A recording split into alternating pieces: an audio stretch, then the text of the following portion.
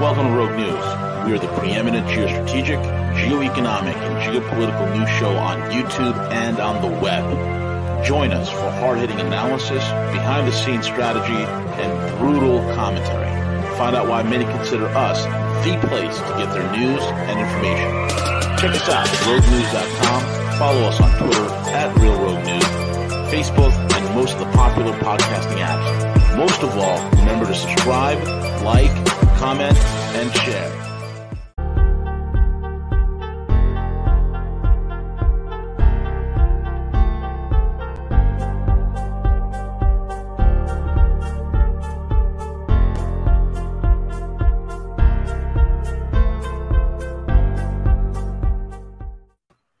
Hey, good evening.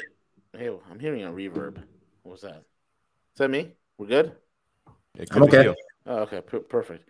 Good evening, good afternoon, good morning, everyone. Where the heck in the world you are, it's V, the Guerrilla Economist. We have with us the man of the hour who needs no introduction at this point. He is the orator from Montreal himself, the one and only pontificator of the multipolar world. He is Matthew Ehret. You can find him over at the CanadianPatriot.org, CanadianPatriot.org, as well as the Rising Tide Foundation.net, RisingTideFoundation.net. And if you haven't done so already, make sure you get the Clash of Two Americas Volume 1, Volume 2, and Volume 3. You need to have it on your coffee table right next to the Bible and every other important book in Western literature. You need to have it. It is critical to understanding the framework, the history of where we were, what we were trying to do, and where the heck we're going. Matthew lays it out perfectly. Make sure you get it, and also subscribe to his Substack, substack.com/Matthew Ehret. The links will all be in the description box. And without further ado, Monsieur from Montreal, the one and only great game strategist, Matthew Ehret. How are you, sir? Good. Your promos are invaluable. Gold. Thank you, sir. Yeah, man. I missed my call. I don't know if I would put my books up with the Bible, but it was, I missed my call in life, man. I was, previously I was like when they do like rap concerts, you have a mic guy. He's in the back. MC, yeah. Put your hands up. That was me, man. I was a hype man.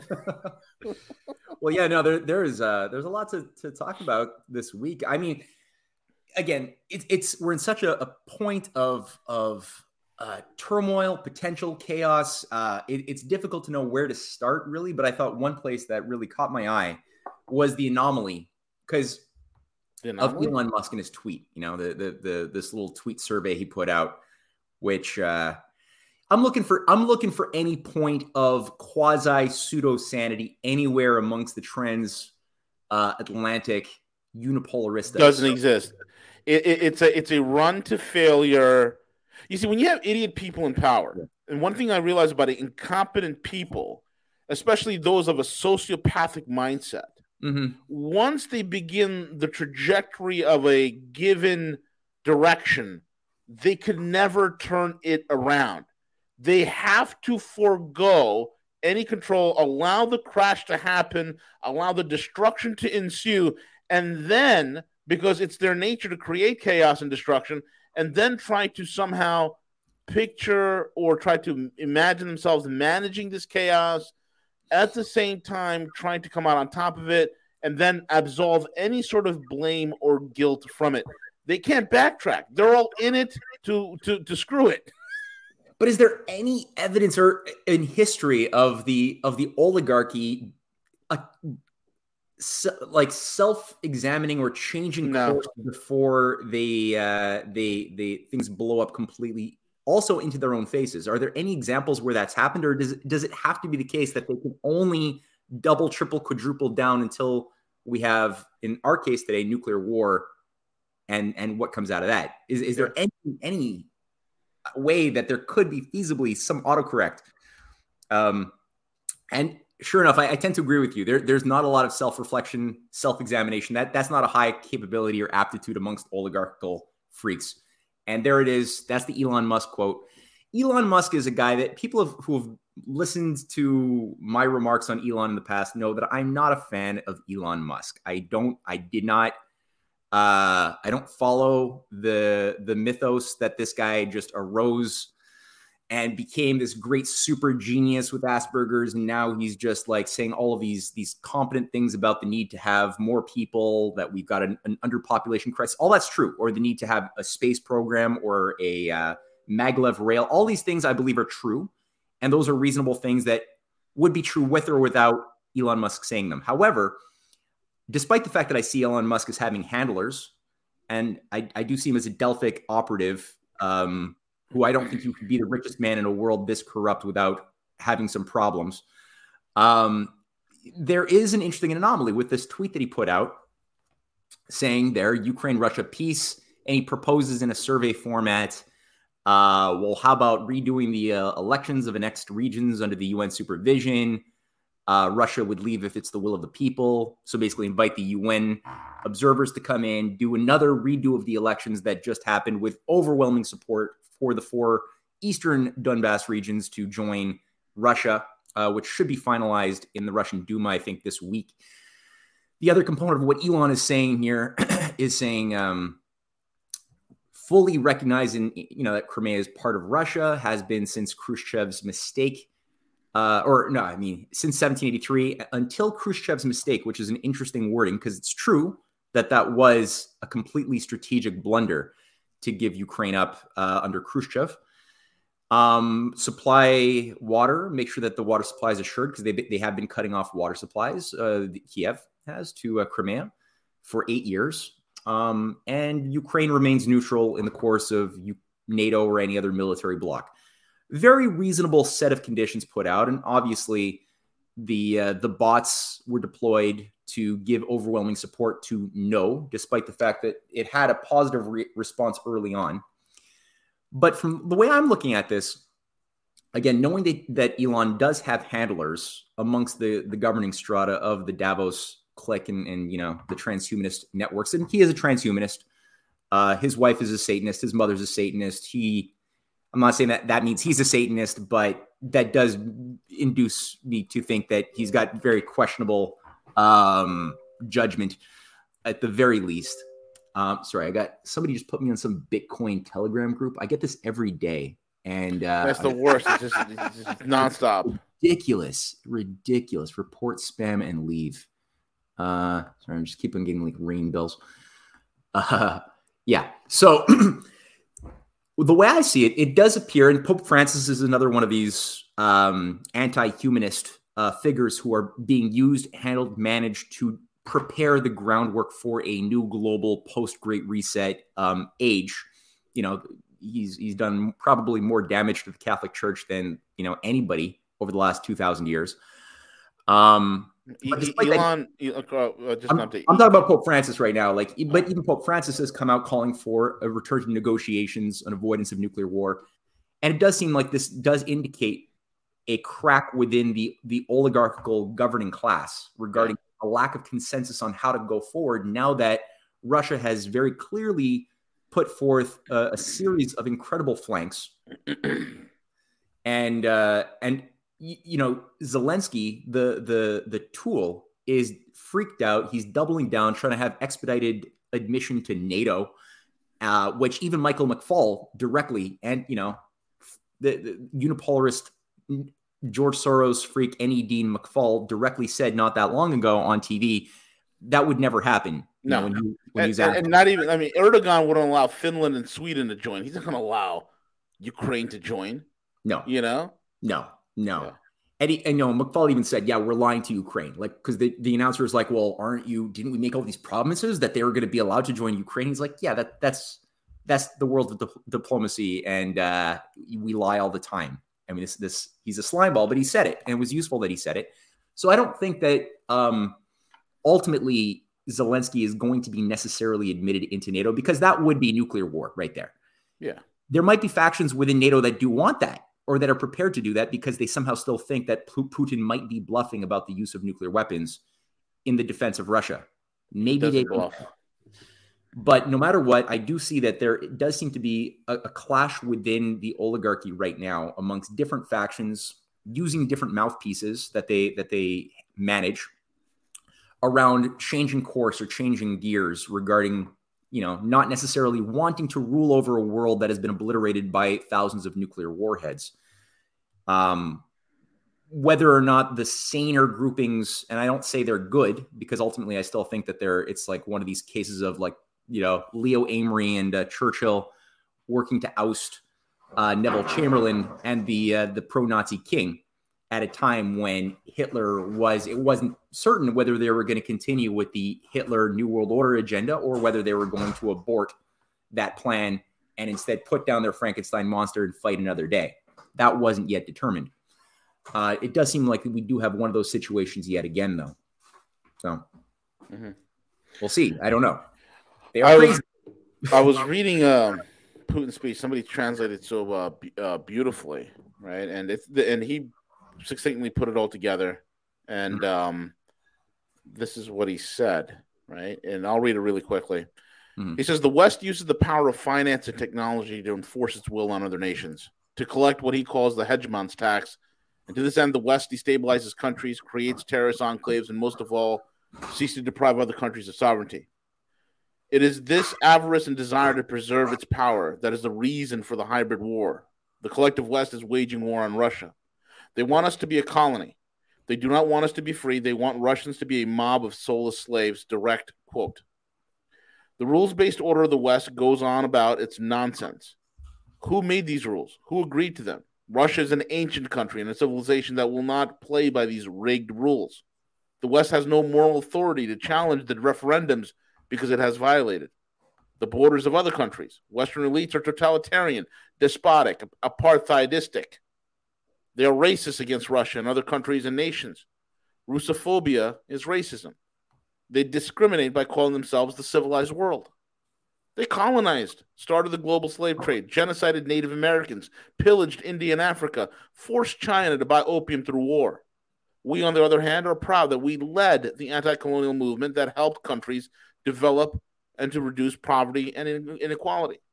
They are Russophobes. They hate us because we didn't allow our country to be pillaged by creating a strong, centralized state based on Christianity, Islam, Judaism, and Buddhism. They have been trying to destabilize our country since the 17th century. And in these times of trouble, eventually they managed to get their hands on our riches in the end of the 20th century. They called us friends and partners while pumping out trillions of dollars. We remember this. We didn't forget. The West claims to bring freedom and democracy to other countries, but it's the exact opposite of the truth. The unipolar world is anti-democratic by its very nature. It is a lie. They used nuclear weapons, creating a precedent. They flattened German cities without any military need to do so. There was no need for this except to scare us and the rest of the world. Korea, Vietnam, to this day, they occupy Japan, South Korea, and Germany and other countries while cynically calling them allies. The West has surveillance over the leaders of these nations who swallow these insults like the slaves they are. He then talks about the U.S. He says this: the U.S. rules the world by the power of the fist, and any country which seeks to challenge the Western hegemony becomes an enemy. Their neocolonialism is cloaked in lies like containment of Russia, China, and Iran. The concept of the truth has been destroyed with fakes and extreme. You cannot feed your people with printed dollars and social media. You need food and energy. But Western elites have no desire to find a solution to the food and energy crisis that they created. They solved the problems at the start of the 20th century with World War I. And the U.S. established dominance of the world via the dollar as a result of World War II. And in the 80s, they had another crisis they solved by plundering our country. Now they want to solve their problems by breaking Russia. Russia understands its responsibility to the international community and will do everything to cool the heads of these neocolonials who are destined to fail. They're crazy. I want to speak to all Russian citizens. Do we want to replace mom and dad with parent one and parent two? They invented genders and claim you can transition. Do we want this for our children? We have a different vision. They have abandoned religion and embraced Satanism.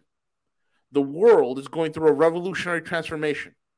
A multipolar world offers nations freedom to develop as they wish, and they make up the majority of the world. We have many like-minded friends in Western countries. We see and appreciate their support. They are forming liberation, anti-colonial movements as we speak. They will only grow. We are fighting for a fair world for our country. The idea of exceptionalism is criminal, and we must turn this shameful page. The breaking of the West hegemony is inevitable. There is no going back. We are fighting our great we are fighting for our great historic Russia. Our values are love of our fellow man, compassion, and mercy. Truth is with us. Russia is with us. That is the end of his speech. Where do you hear a speech like that anywhere in the Western world? That is just beautiful, eh? I'm so glad you did that. Incredible. That's the speech, the words of a man who values human life. And this is the restraint you've seen even in the Russian special military operation. Mm-hmm. A restraint. They could have went and they could have decapitated Ukraine in 25 minutes, but they chose not to. To do the least amount of harm. It's incredible.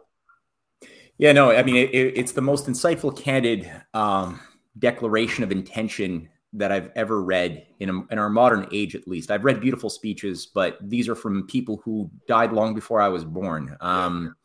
This is very enlivening that somebody in our age of mediocrity, corruption, and darkness could arise with political clout and power to carry out real, viable actions that shape the contour of our future.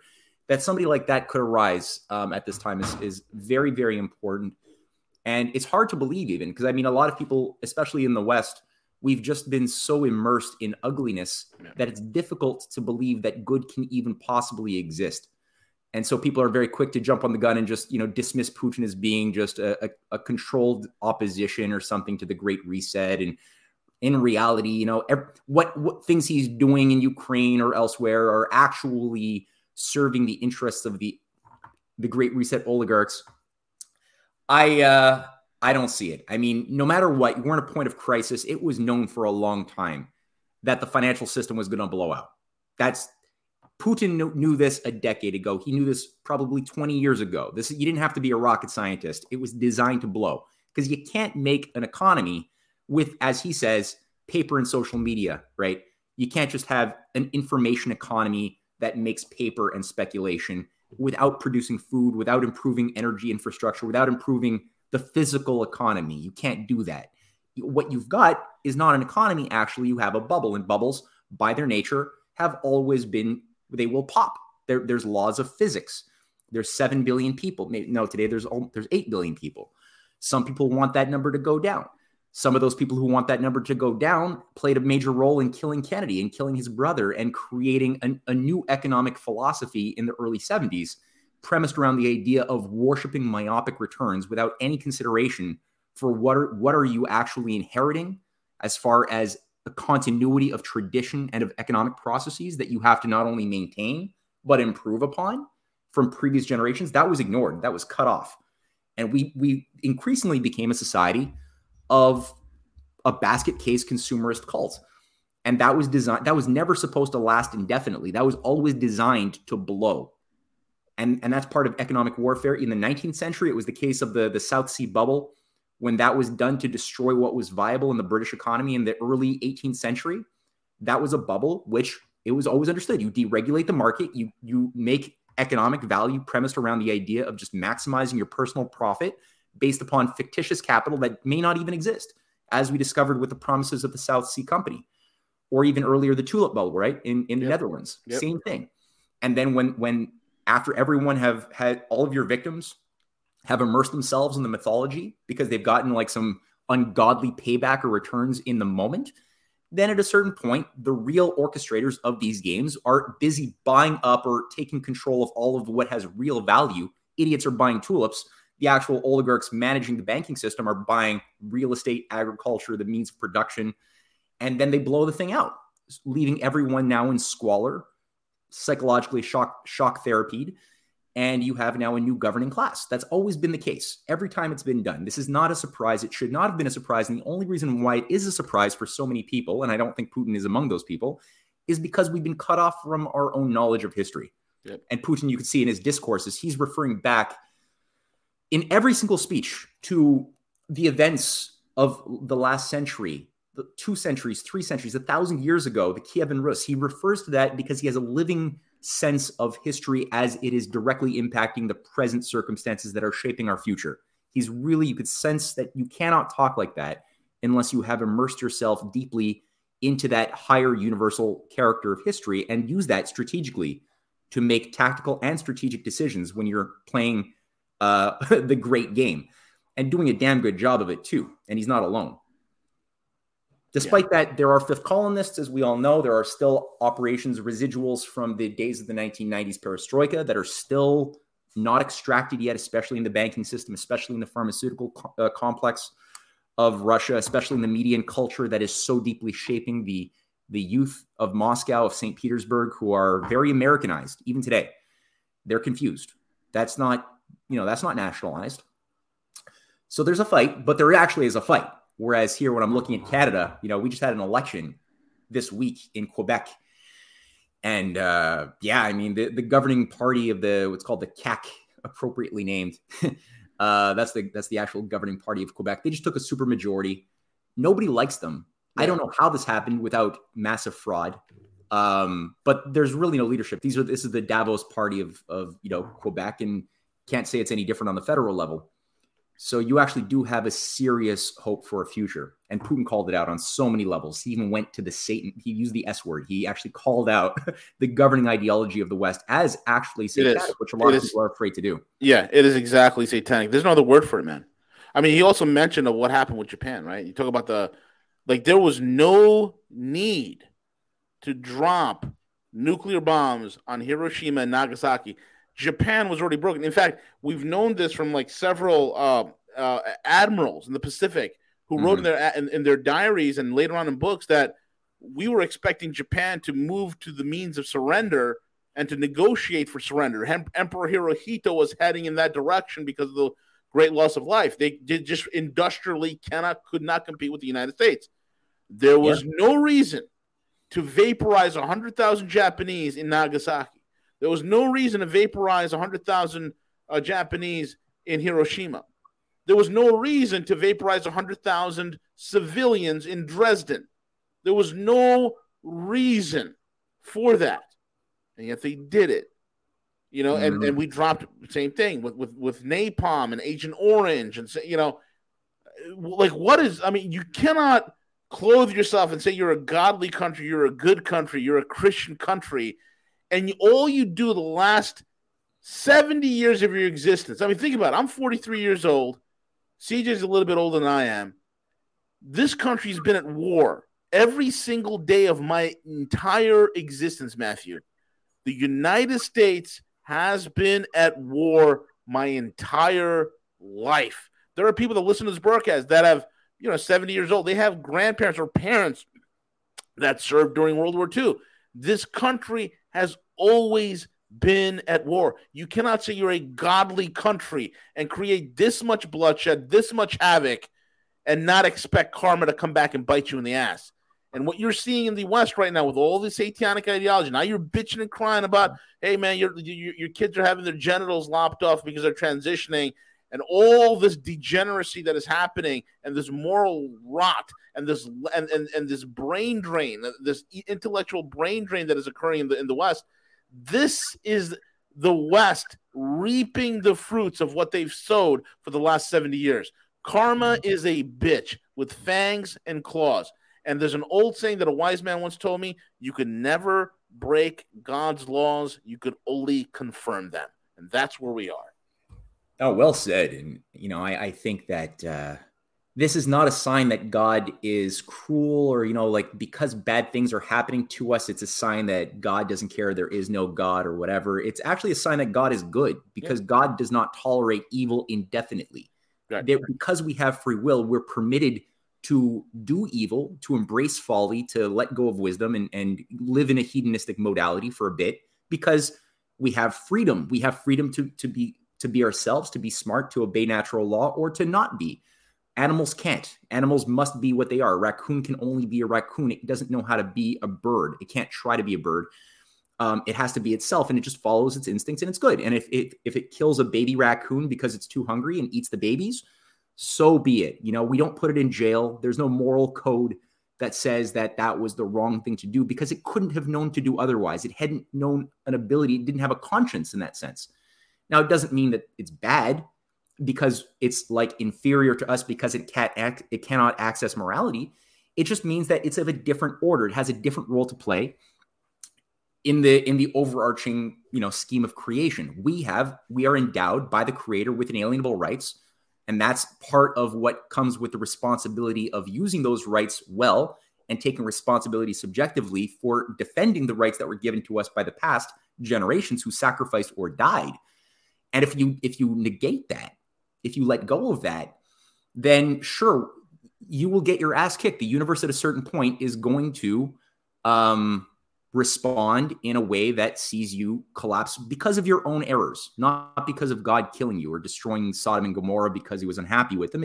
It's like there was really a self-destruction that we did to ourselves, and we could change it because human beings, also being a creature, like I said, of free will, we can always redeem. We can self-correct. We can analyze where we went wrong and change not only for the bad, but for the good. And a lot of people today are really willing to believe that good people can become corrupted, which is why, you get the cynical statement often made, especially by those of the baby boomer generation, that everybody is corrupt. Even people who seem like they're good people, they're just acting good because they don't have power. But if they got power, they would immediately be as corrupt as the Satanists we don't like. So everybody is really corrupt.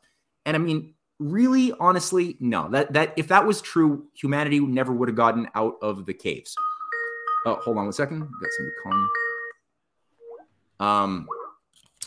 So we are now in a situation where Putin has that's a beautiful rally with the Russian population as well. That's a great presentation that he does. But I mean, he's taken personal responsibility. Had it not been for him, I don't see anybody who would have been qualified to carry forth the type of fight that he has waged for the past 22 years, 23 years, where Russia in the 1990s was gone. It was done. Yeah. Like, people underestimate just how bad, and they wanted, the oligarchy wanted Russia of the 1990s to be the role model for what the entire, world was going to have to be faced with, which was shock therapy, a complete destruction of the people. Yeah, the NED, Soros had fully controlled the Russian economy. They created a Russian class of sociopathic billionaire managers literally overnight who gobbled the once powerful Soviet economy and did it all on at the behest of people like Jeffrey Sachs, who was like managing the IMF directions and reforms of Russia in the 1990s, who's now all of a sudden coming out as this like voice of reason. I find that fishy, but I see that kind of like I see Elon Musk. Whenever you have these operatives who all of a sudden say something anomalously useful, it's because I think that they are reflective of a higher faction fight within the oligarchy who are a little bit panicky right now because they've unleashed a genie of nuclear war, which they didn't perhaps expect would go to this extent. And they would rather not rule over a world that has been obliterated by nuclear warheads. And the Davos crowd is putting out, literature through organizations like the Huffington Post and various other liberal far left outlets, talking that nuclear war is actually great for climate change. Yeah. Are you serious? Yeah, dude. CJ, pull it up if you can. Huffington Post. Do you have that article, CJ? No, they actually went that far. Yeah. That nuclear war would be good for the planet. Yep. I'll bring it up. There you go. I got it. Here we go. That's amazing. I'll show it to you right now. I got it here.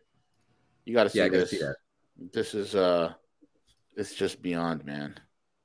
I mean, I'm not ultimately, I guess, that surprised. But look at that. But a small nuclear war. Small nuclear war. Scientists from NASA and a number of other institutes have been modeling the effects of war involving 100.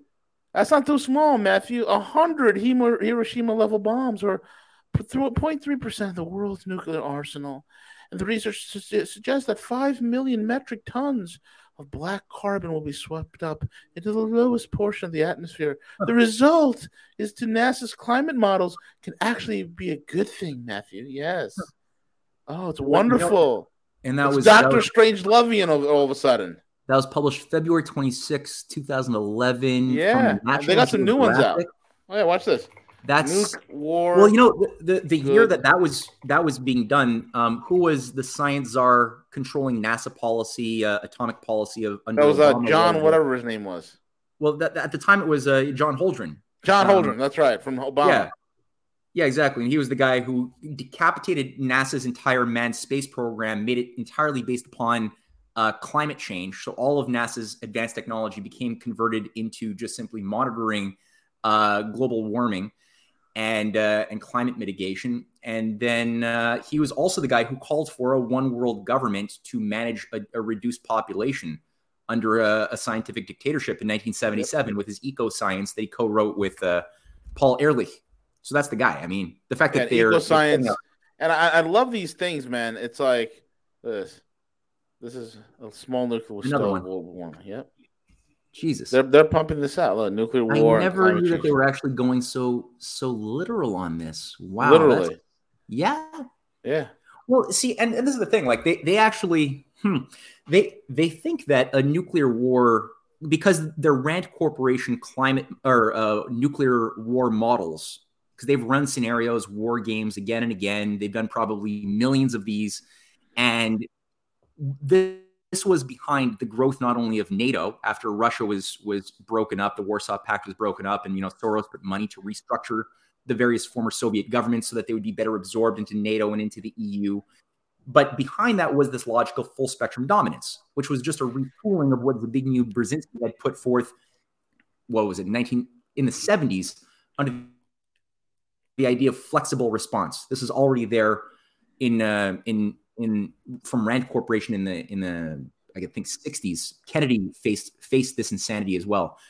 But the idea of full spectrum dominance was the idea that, okay, we could feasibly, now that Russia is broken, the West has won, we can now win a nuclear war and have nuclear hegemony, nuclear monopolies over all of our potential rising opponents, Russia, China being the two dominant so-called regional powers that must never be permitted to get off their knees, because we're supposed to have broken their kneecaps sufficiently in the 90s and in the 80s, and encircle them with Arctic as well as NATO missile shields in Poland, in Romania, all over Russia's soft underbelly, as well as South Korea hosting nuclear or weapon systems that could be converted into offensive nuclear warhead carrying systems, as we see with the THAAD systems of South Korea, or as Putin says in his speech directly, is still a colony of the U.S. The U.S. didn't leave after the Korean War was over. They stayed there, and today there's 28,000 U.S. troops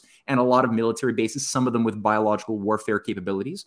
Same thing for Japan. After we bombed them to smithereens, as you pointed out, there was no reason for it. The actual peace negotiations had already been underway for weeks, with Emperor Hirohito through back channels within the Vatican over actually having a dignified surrender without necessarily being humiliated. That wasn't permitted. And people there's various U.S. generals who had been very clear that all we need to do is cut the supply lines from Japan and wait. They're not going to have anything new. They can't strike out at us. Just wait it out.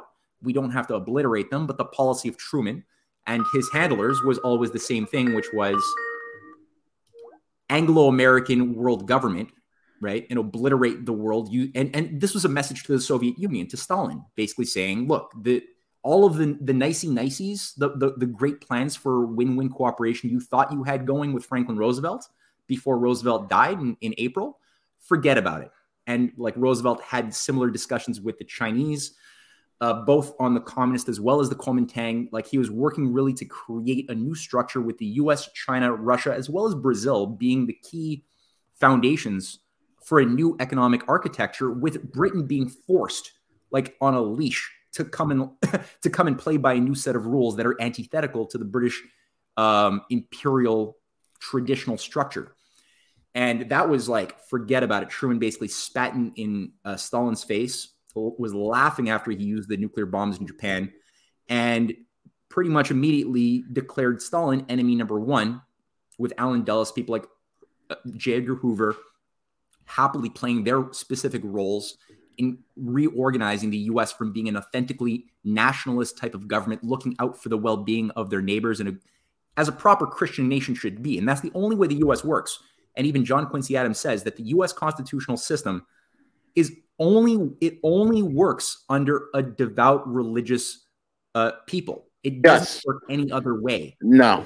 culturally Correct. need that type of morality available and dominant within your cultural And system. I love how modern day people would, a lot of these prognosticators on TV and in politics and whatnot, they always talk about we're a constitutional republic, and they completely absolve the morality part of it. Mm-hmm.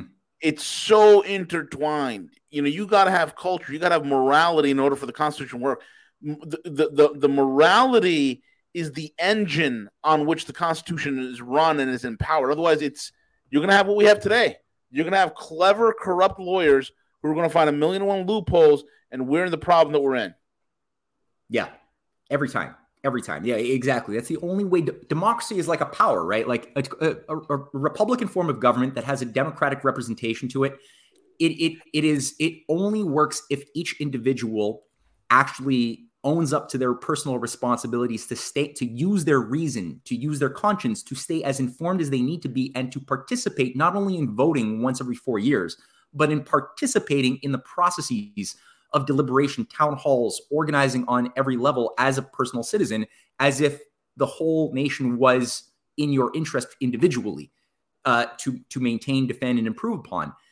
And if that's not there and everybody just gets into a selfish little me first mindset, that type of culture is not compatible with a republic. You need to have, in effect, if a society degenerates to that level of decay and mediocrity and stupidity and selfishness, unfortunately, you need a zookeeper to manage the zoo if people lose if they lose their humanity.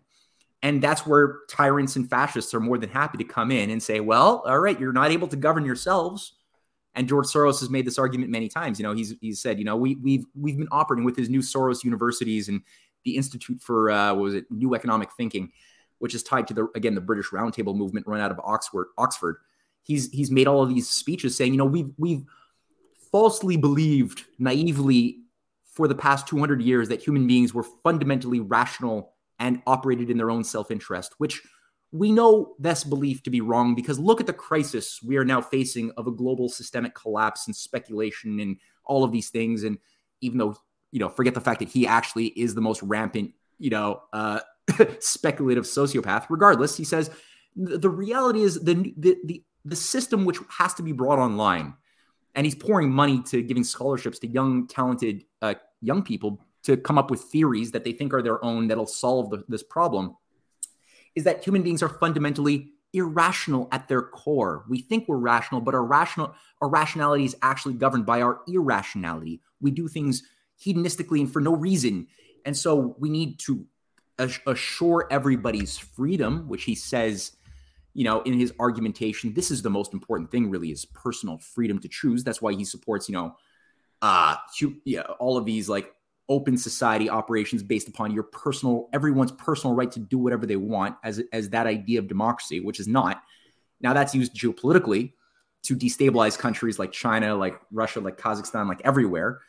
But in the same time, he says, but we also need to have a complete stasis.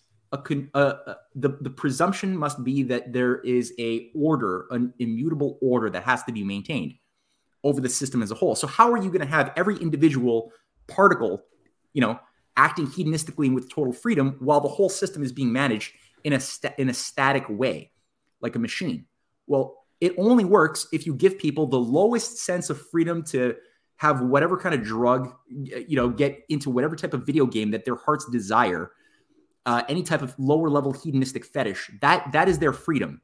And then the actual decision makers who make the policies that shape the contours of the system that each particle is supposed to move within, those are not elected officials. This is a scientific managed technocracy that he's talking about, with people like him, or at least his handlers, who are going to be supposedly managing the levers of consumption, production, the diminution of resources as the system gets smaller and smaller.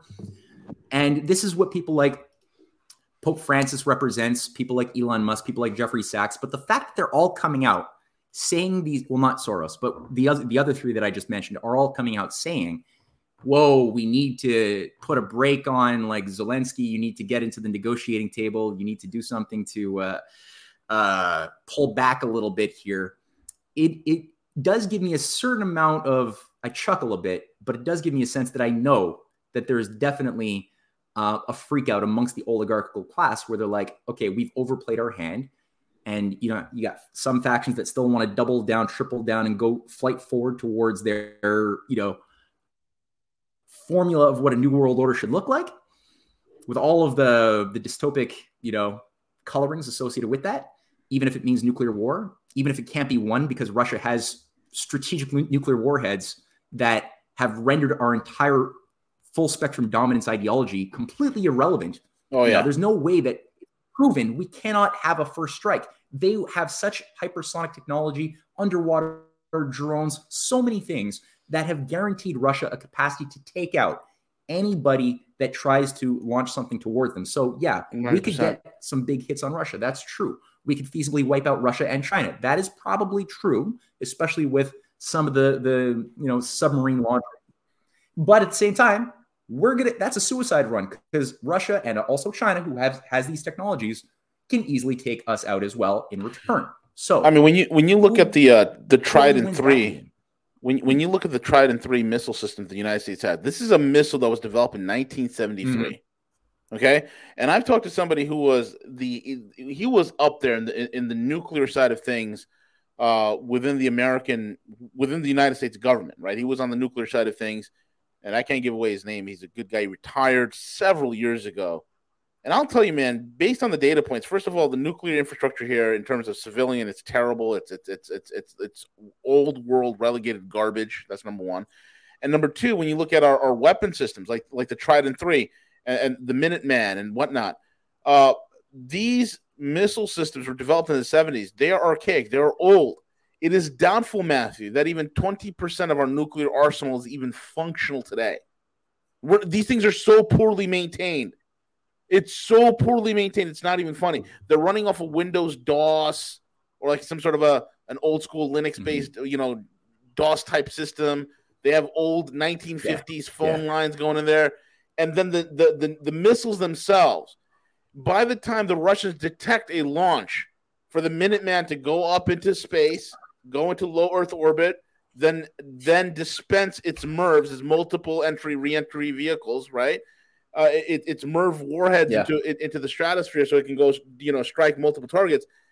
By the time the Russians detect a launch, they can have a Kinzhal on top of that launch site in a matter of 5 minutes. So literally, we think we can do a first strike, but those sites have already been hit. That's why I don't know who it was. I don't know if it was Putin or Lavrov or one of these guys who said, or I think it was Sergei Shoigu who says, these people who think they have a first strike will never even have the opportunity to see if the strike even hits.